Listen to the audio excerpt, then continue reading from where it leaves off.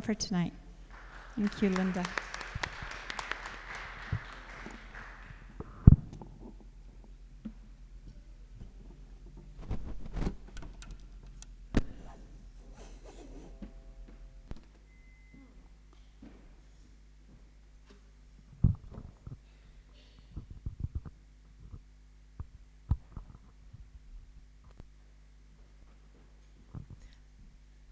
Hi, Sarah. I'm on. Okay.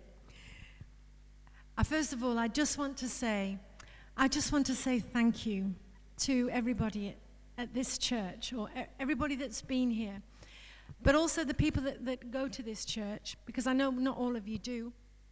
I just want to say thank you. Thank you for taking me into your hearts. Thank you for making me feel like I'm one of you when, I come from over the border. I just want to say thank you so much. It means so much to me. It truly means so much to me. I feel that when I come up here, I'm coming home. It's my second home, and so thank you for that.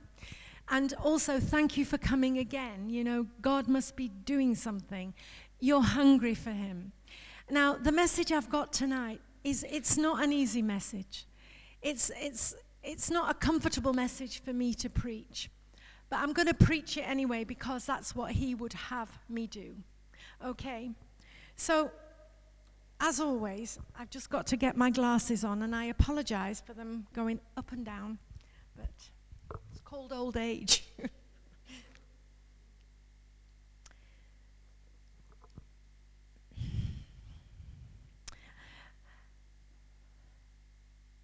Here we go. First up. Two things have struck me before I start the message, which have actually confirmed the message I have tonight in the worship. The first thing is this. It says, it said in the song that we sang, these afflictions eclipsed by glory. He said, these afflictions eclipsed by glory. The second thing that struck me was this. It's all about you, Jesus. It's all about you. I think the church has now reached a point in history where it can no longer be about me. I think we've all been guilty, all of us, including me, everyone, where we've sometimes made it about me. But God gave his only son, it says. Why did God give his only son?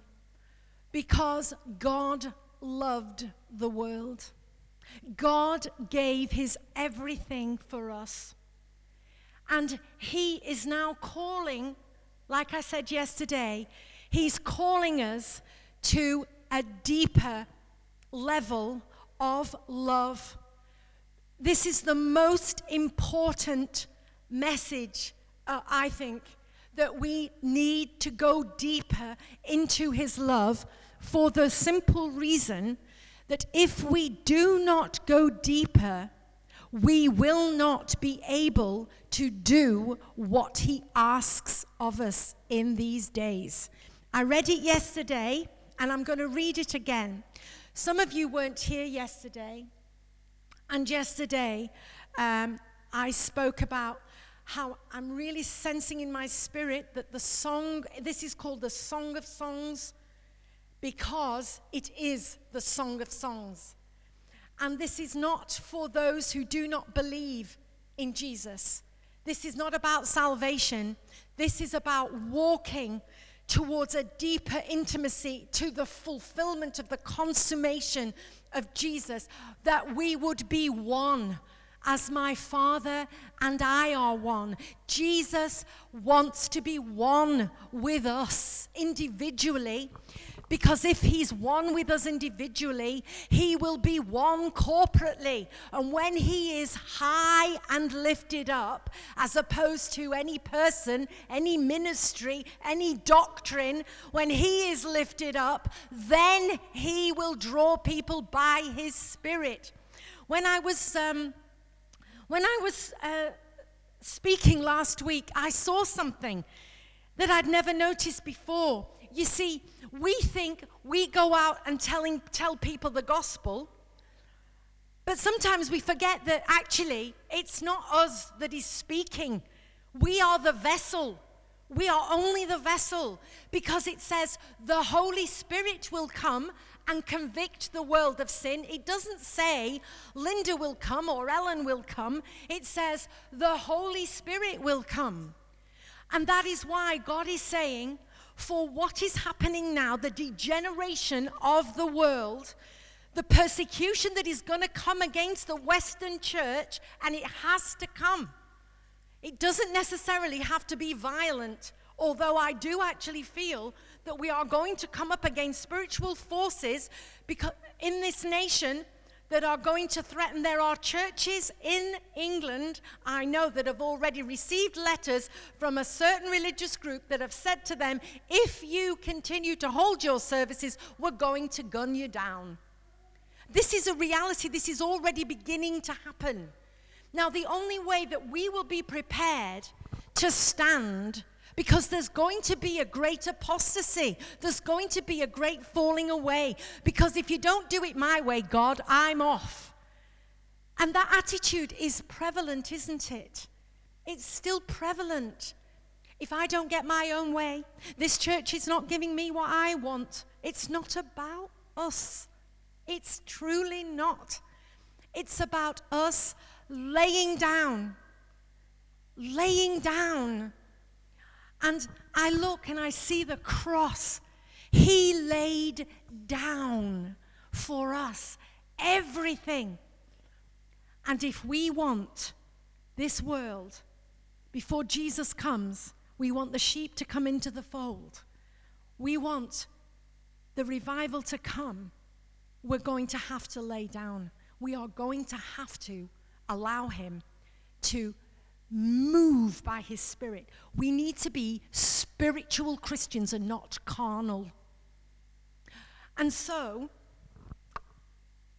the flip side of that is the afflictions that we have to bear when we follow Jesus, the things we are asked to lay down, they are eclipsed by glory.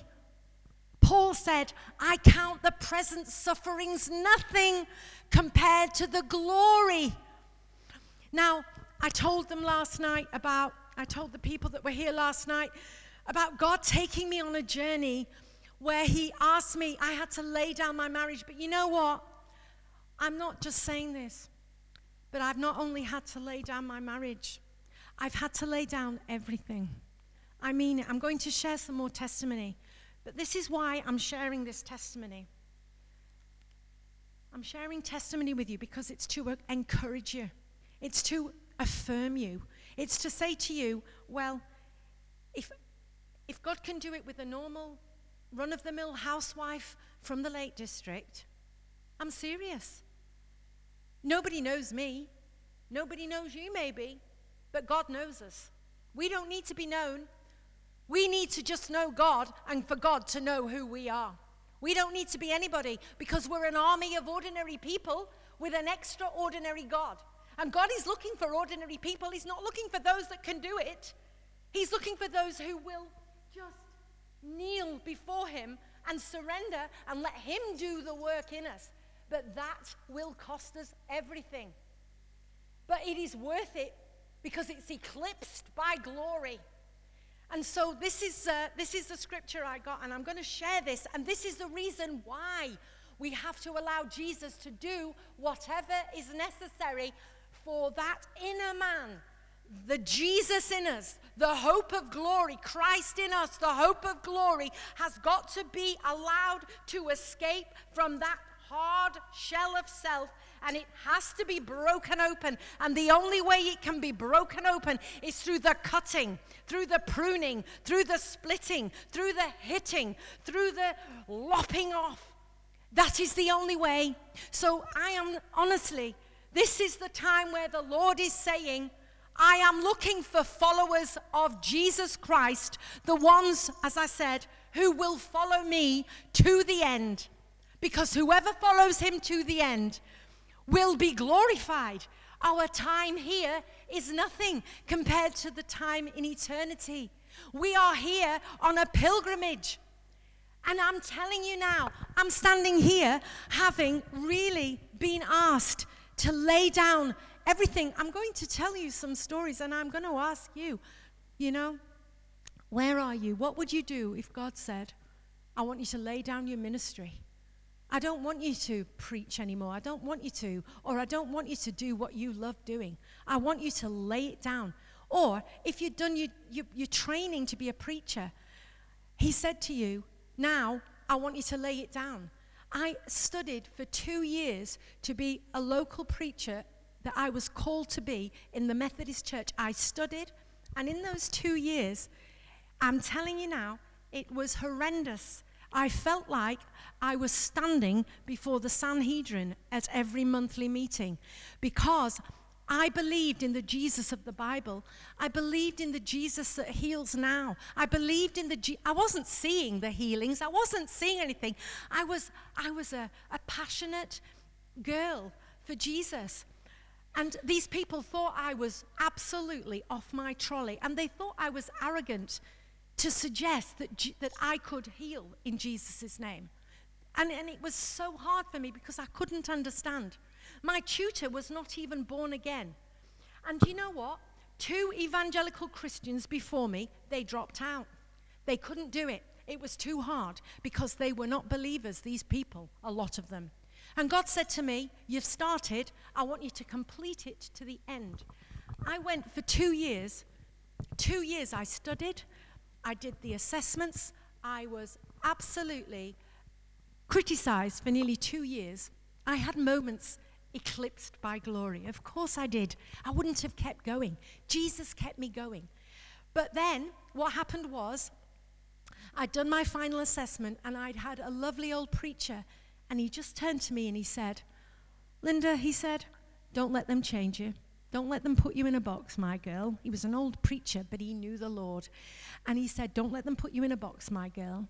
He said, you've done well. And obviously I was learning. I was making mistakes. I didn't have enough love then. I didn't. I was so passionate, but I didn't have the love. And I tell you what, I caused the fire to fall. I really did. But God's tempered me. I was young. I was passionate, as some of you are. But he still loved me because he knew my heart. And this old preacher said this to me, and I thought, I can't wait. I can't wait. I've done it. I've passed. I worked so hard. And then I went walking one morning in the hills, and I heard the Lord's voice. And he said to me, I want you to lay it down for me. I don't want you to get the title of preacher, local preacher. I'm not joking. It was one of those moments I just felt sick. I said to God, you have literally put me through the mill here, and now you're telling me that you want me to lay it all down. And do you know what happened? I laid it all down because they actually rejected me. I was the only preacher on the circuit to ever have been rejected from being taken on.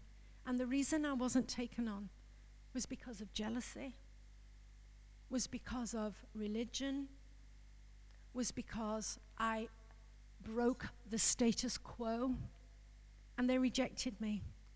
I sat in that room as these people had rejected me. I cannot tell you how I felt. I had this wave of pain in me, just came out. I was so broken. I was so hurt. I went away, and I went into my room. I said to my husband, I'm not coming out. I don't want to talk to anybody. I'm not talking to anybody. And then what happened? For 3 days, I was in that room.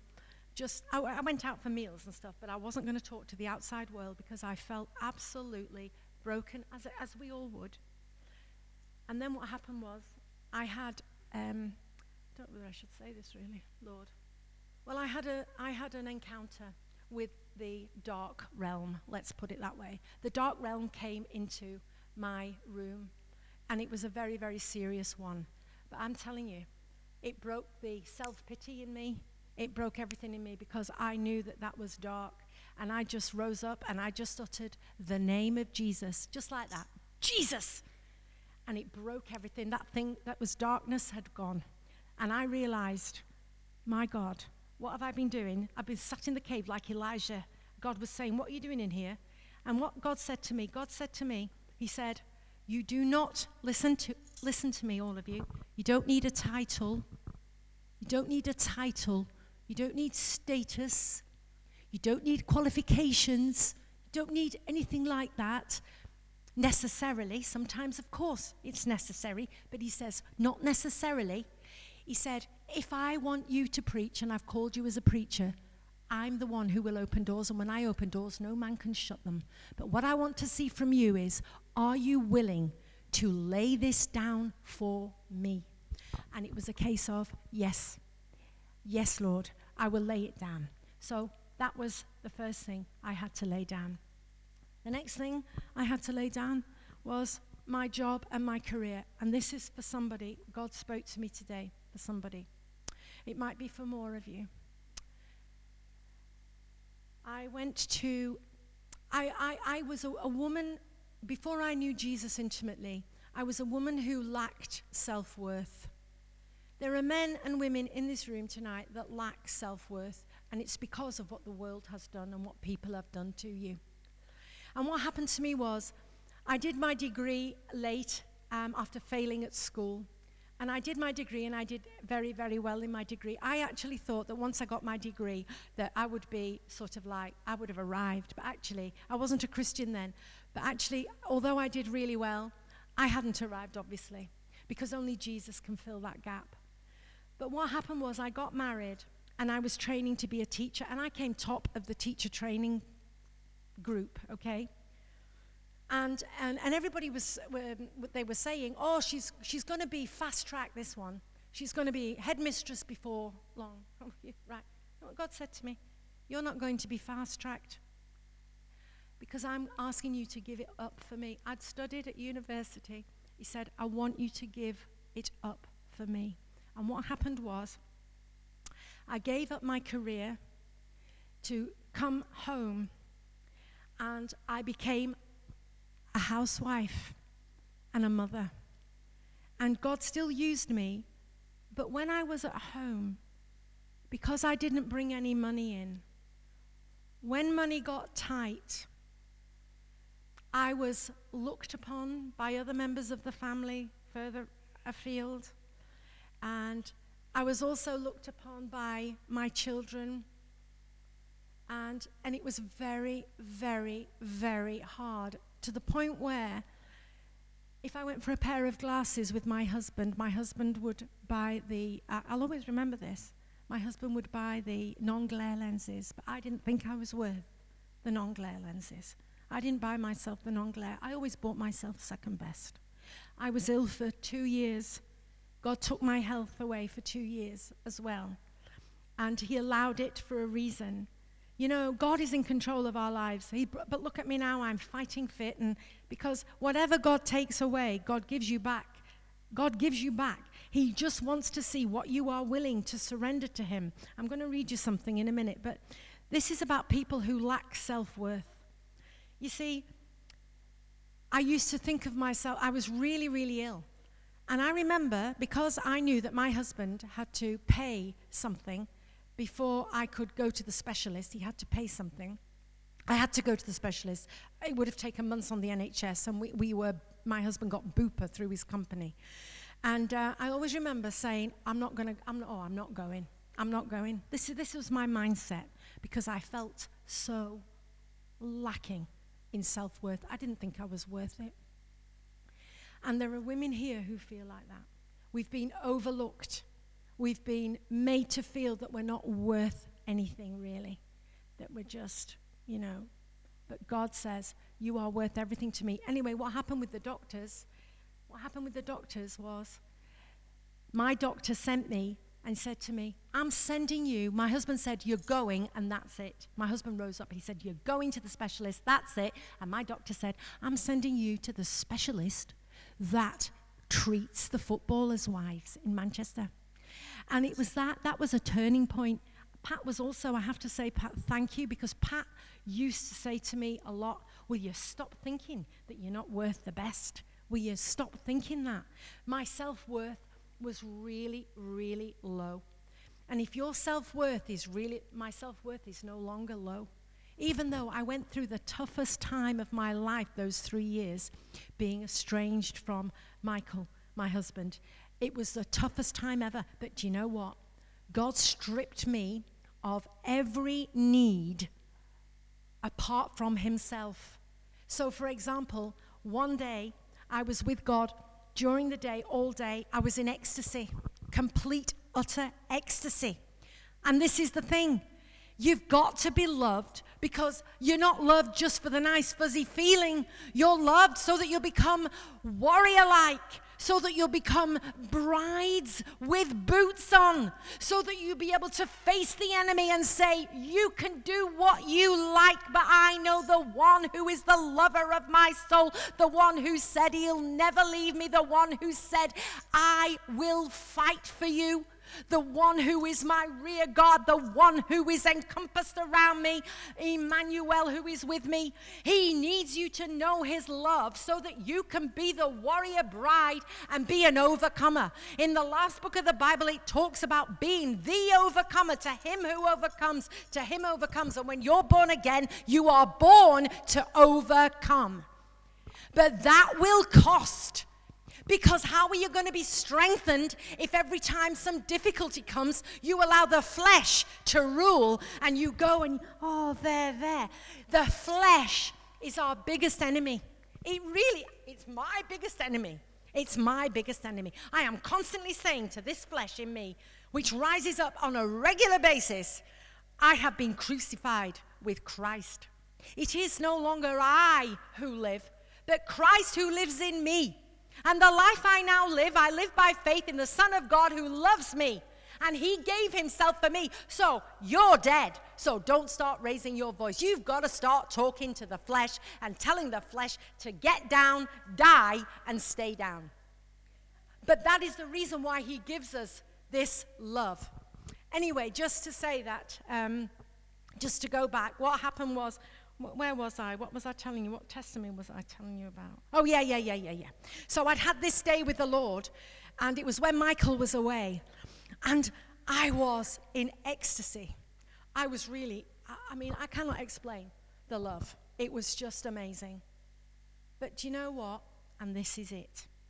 That night, I went to bed.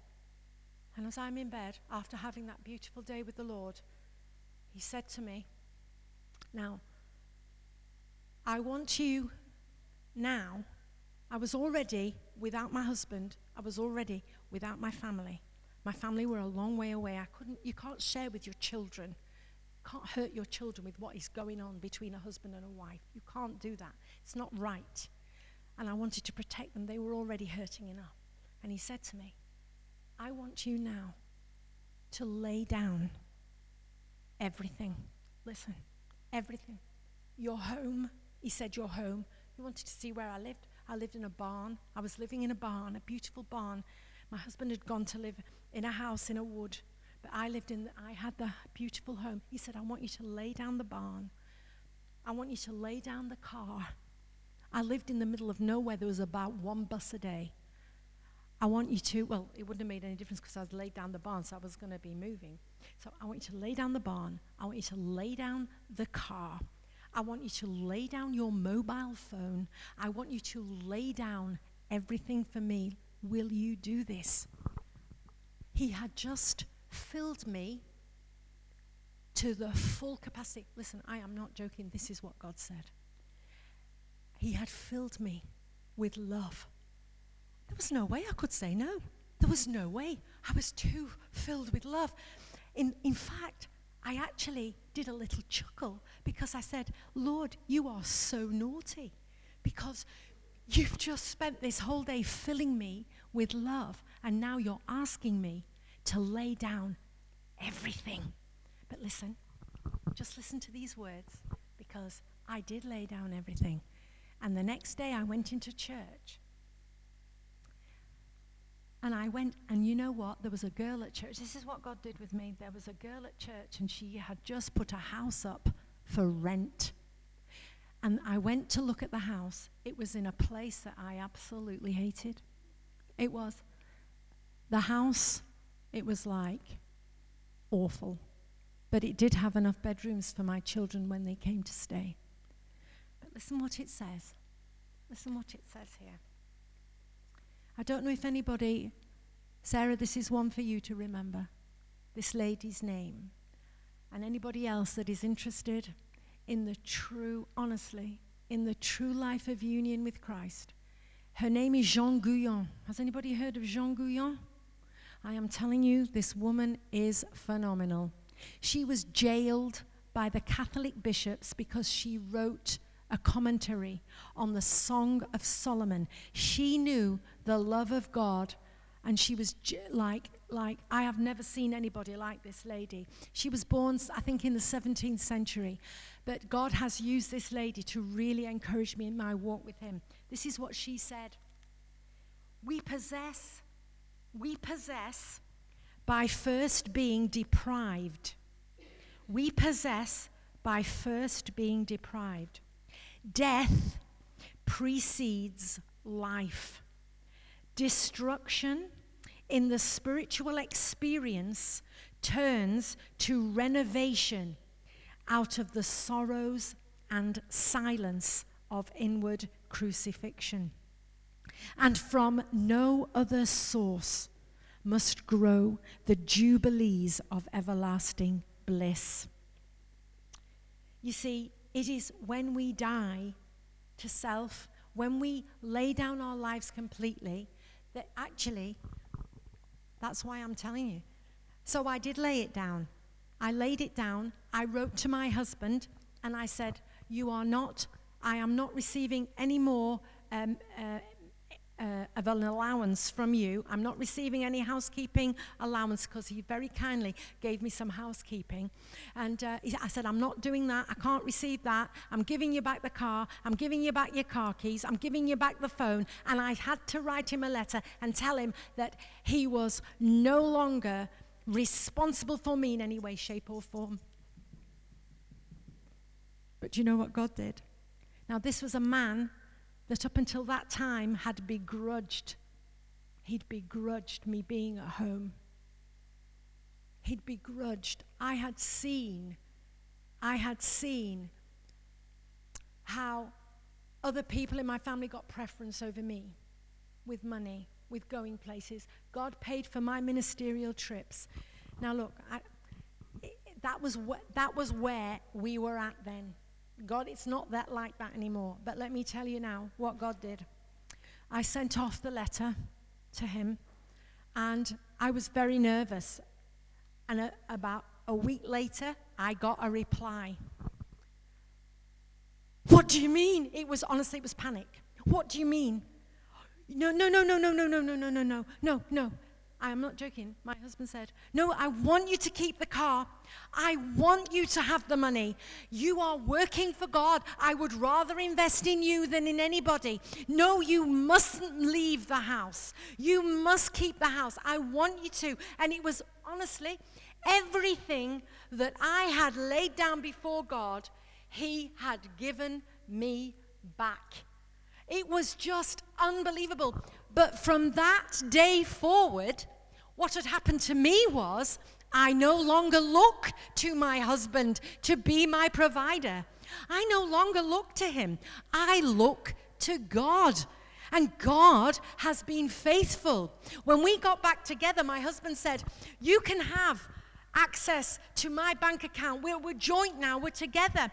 But since then, in order to show me what covenantal God he is, God has said to me, I don't want you to go into the joint account. This is only for a season, but he's showing up me so that I can tell you that you don't need to worry about him not fulfilling his role as your covenantal God and fulfilling all of your needs, all of them, physical, spiritual, mental. He will fulfill as you journey with him. He is faithful. And that is what he is saying tonight. He is looking for a covenant people. He is not looking for a casual acquaintance. The whole world is refusing to marry now. Why? Because nobody wants to commit. But when Jesus Christ died on the cross and shed his blood, in essence, he was saying, not only have I made a covenant with you, I have also said, I am going to keep the covenant. I'm going to enable you to keep it. And how are we enabled to keep covenant with God? Well, we are enabled by the power of the Holy Spirit, and we don't always keep it. We fail, but that is okay because he paid the price for us. So when we mess up, it's not that we live in guilt. It's not, we just say sorry. We keep a short rein with God. We get up. We pray for more strength not to fall into that trap again. And we move on from glory to glory. It is such a wonderful gospel. Our God says he will be our everything together. And this is why you're here. Because the church has got to rise up into a new way of thinking. And self has not got to feature anymore. So I ask you a question tonight. Are you afraid? Are you afraid of giving him your all? Because I was afraid. I was afraid of giving him my all. The Shulamite was afraid of giving him her all initially. And what did he do? I told you. And what did he do with me? He took me back into the presence. I said, I want to give you all of my life. I want to be able to give up anything that you want. I want to love you as you deserve, God. But I haven't got it in me. And neither have you. None of us have it in us. But God just wants to see our desire. And if we haven't got the desire, we have to just ask. It's so simple. We have to be humble and realize we can't do anything in our own strength. But that is so freeing.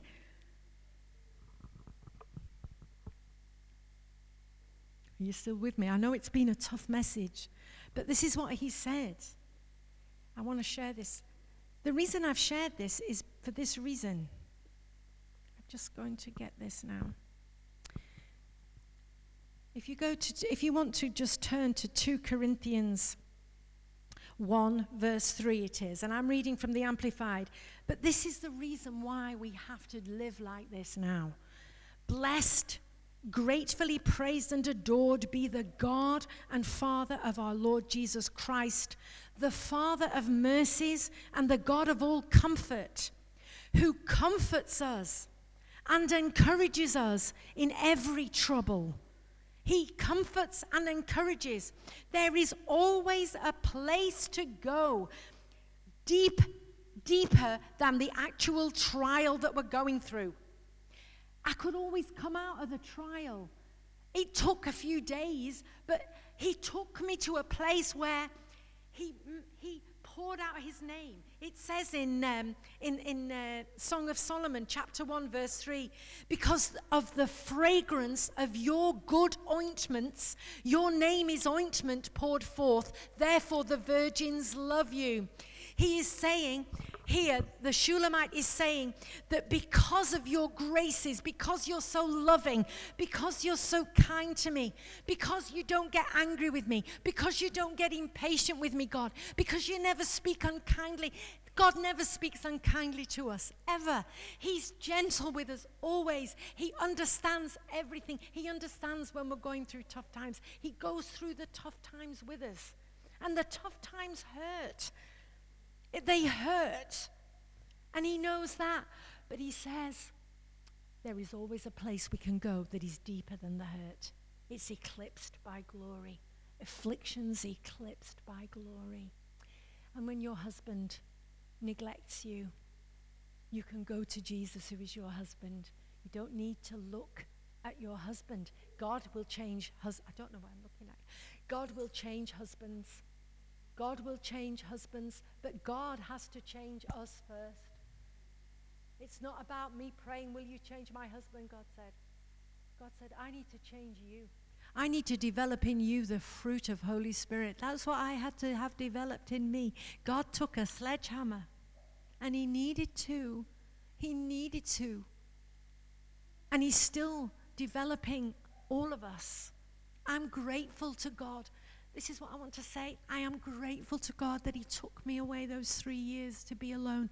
I'm grateful to God that he took me out of the Methodist church. I'm grateful to God now that he took everything away for a moment, because I no longer need to depend on anyone.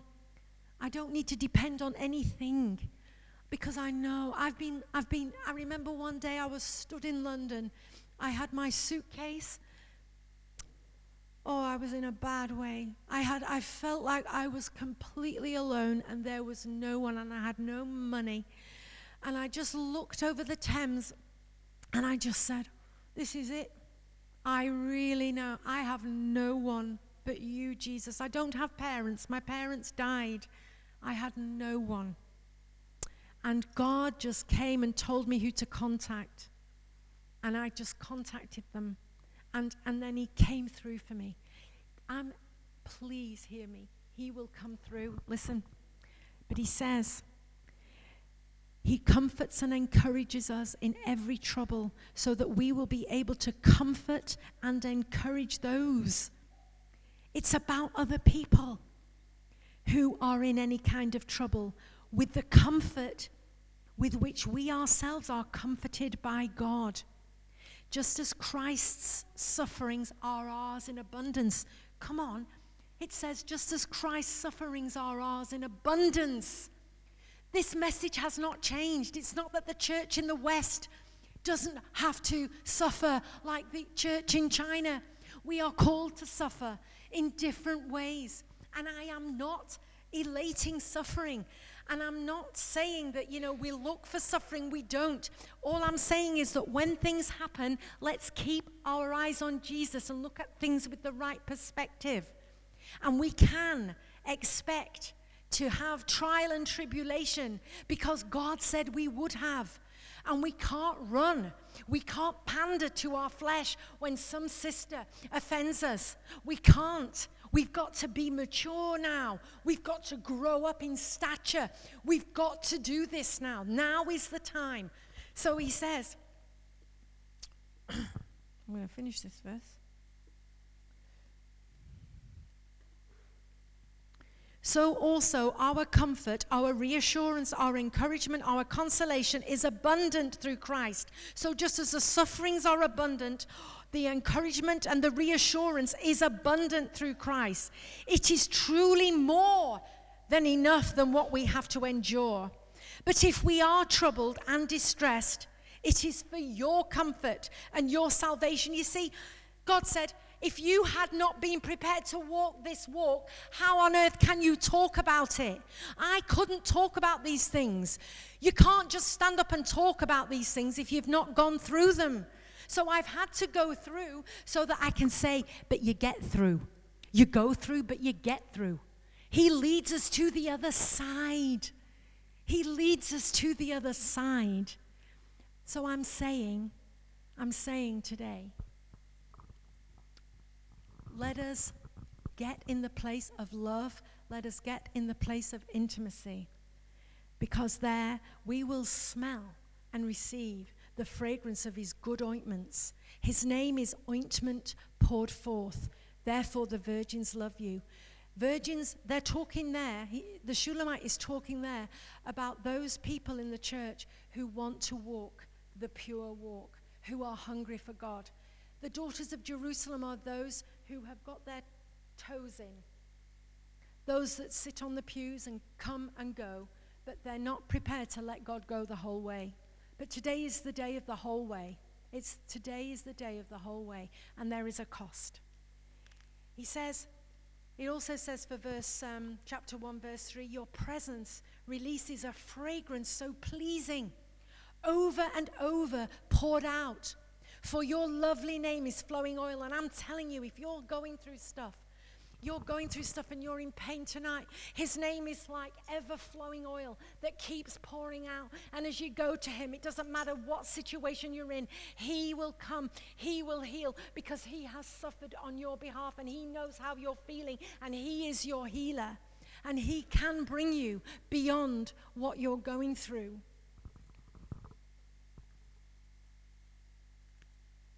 In verse 4, she says, draw me away, draw me away. And this is what we have to allow him to do now. We have to allow him to draw us away from worldly distractions, to draw us away from the hustle and bustle of life, to draw us away from the television, to draw us away from the computer, from our mobile phones, to draw us away into spending time so that he can build us up, so that he can make us a people ready.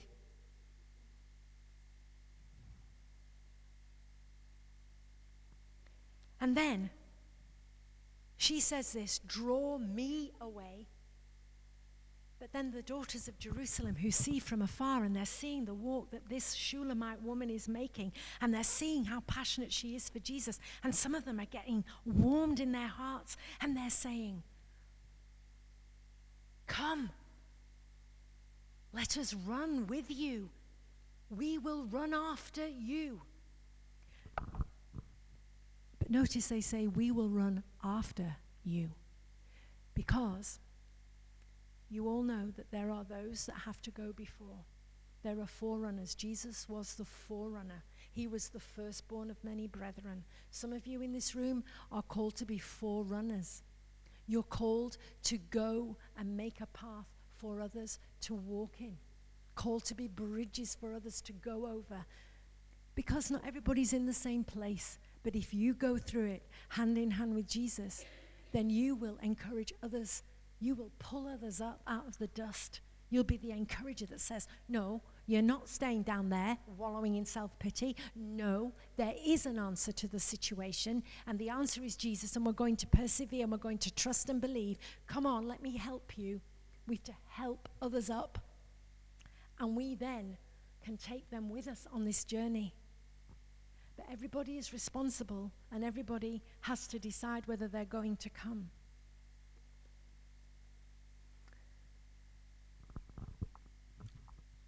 We are called to be a people set apart, aren't we? We're called to be a peculiar people. We're called to be countercultural to the world. But you know as well as I do that sometimes the church is no different from the world. And that's why we need to be drawn away by him to live a life of holiness, to live a life of righteousness, to live a life that has the courage to say no, to live a life that says, I am not following popular culture. I'm going to have to make a stand here because for the sake of Jesus, I'm going to love you even though you hate me. I am still going to persist in loving you. The only way we will ever get to that place is to be in the place of intimacy. And it's very interesting, because you all know in the Bible, am I going on? How many? I don't want to bore you. I hope I'm not boring you. How long have I spoken for? All right, okay. There's just so much inside here. But you know what? Draw me away. The place of drawing near, it's the place in the Bible that is called Goshen. I don't know if you knew this, but there is a place in the Bible, and it's mentioned twice. It's mentioned in Exodus 8, and it was when the Lord was using Moses to deliver the Egyptians from Pharaoh. And he said to the Pharaoh, I'm just paraphrasing now, the verse, if you want to look at it, is Exodus 8, verse 22 to 23. And he says, but on that day I will deal differently with the land of Goshen. And what God is saying, look, in the last days, when things are really getting bad and people are short of money and people are fearful because of going out on the streets, I want a people that is rejoicing in me, that is happy, that is absolutely dependent on me. And then the world's going to look at these people and the world's going to say, well, what is different about you? And our answer is, well, we've got a Savior. We've got somebody who looks after us, who takes care of us. We follow his way. His name is Yahweh, and his way is the right way. That is what God is looking to make.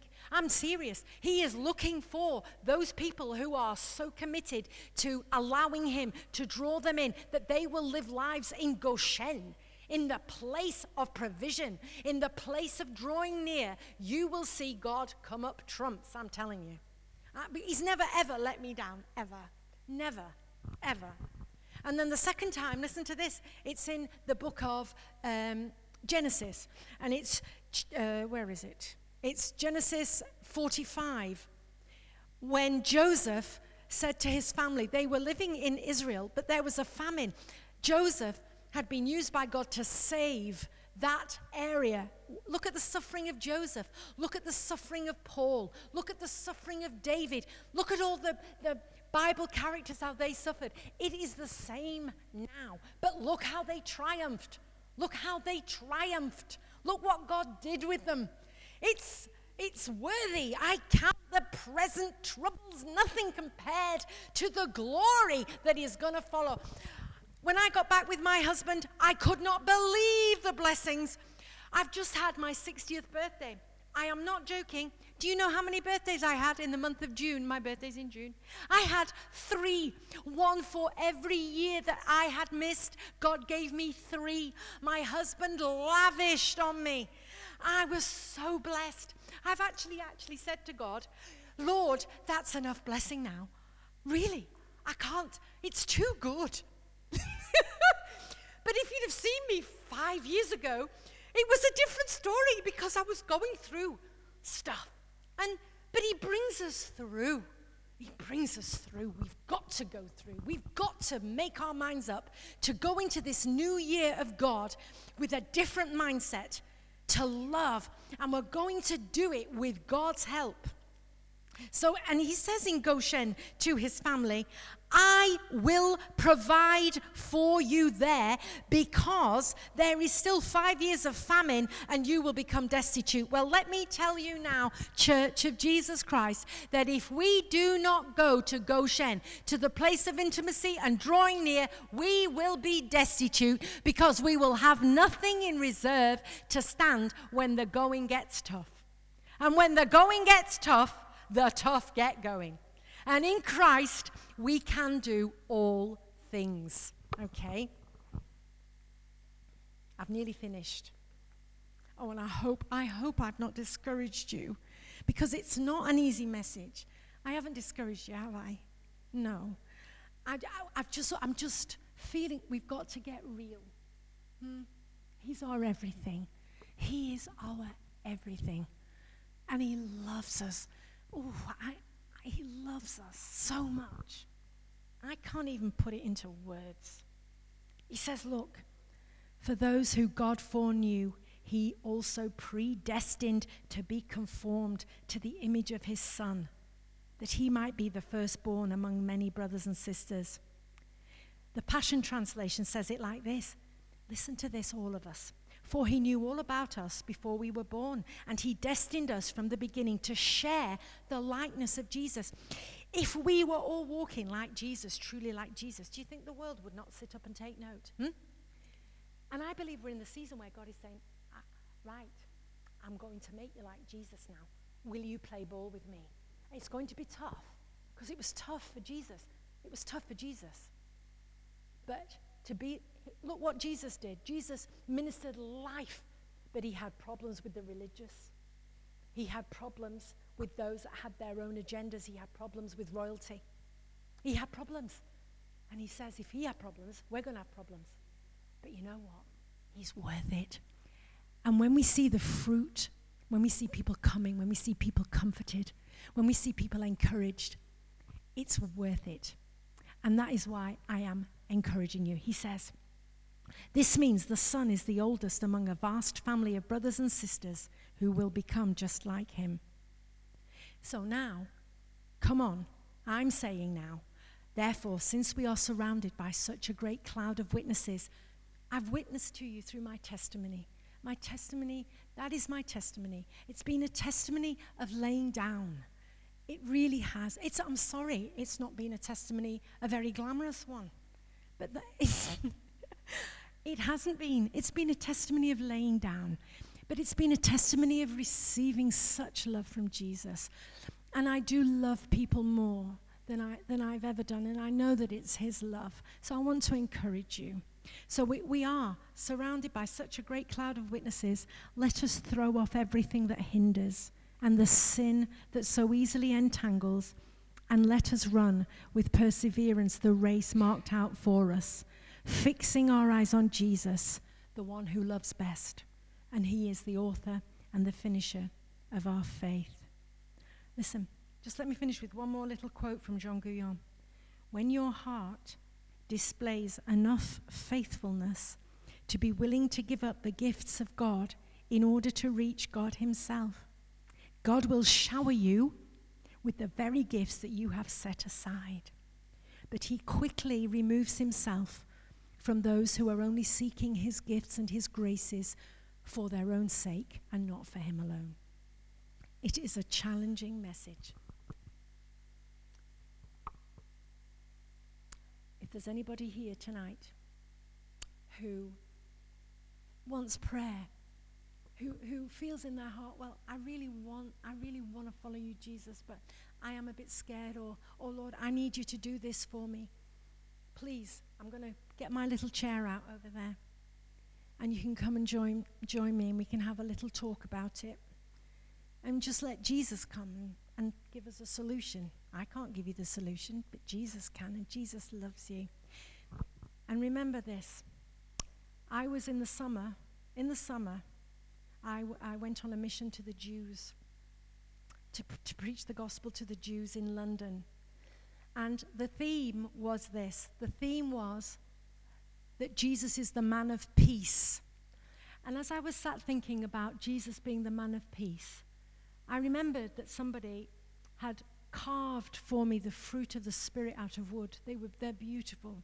They're one of the most precious gifts I've ever received from anyone. And they're hand carved in wood.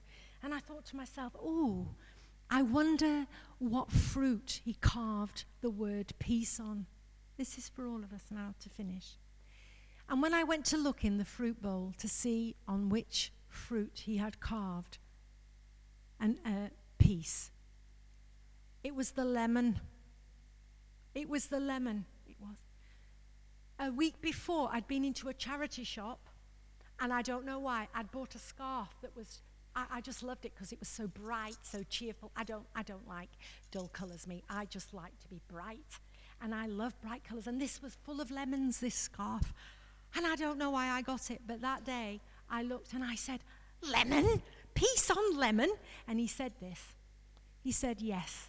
He said, because remember this, when life is like a lemon and it sucks and it's difficult, I want you to remember that there is always a place you can go to in me where you can find peace.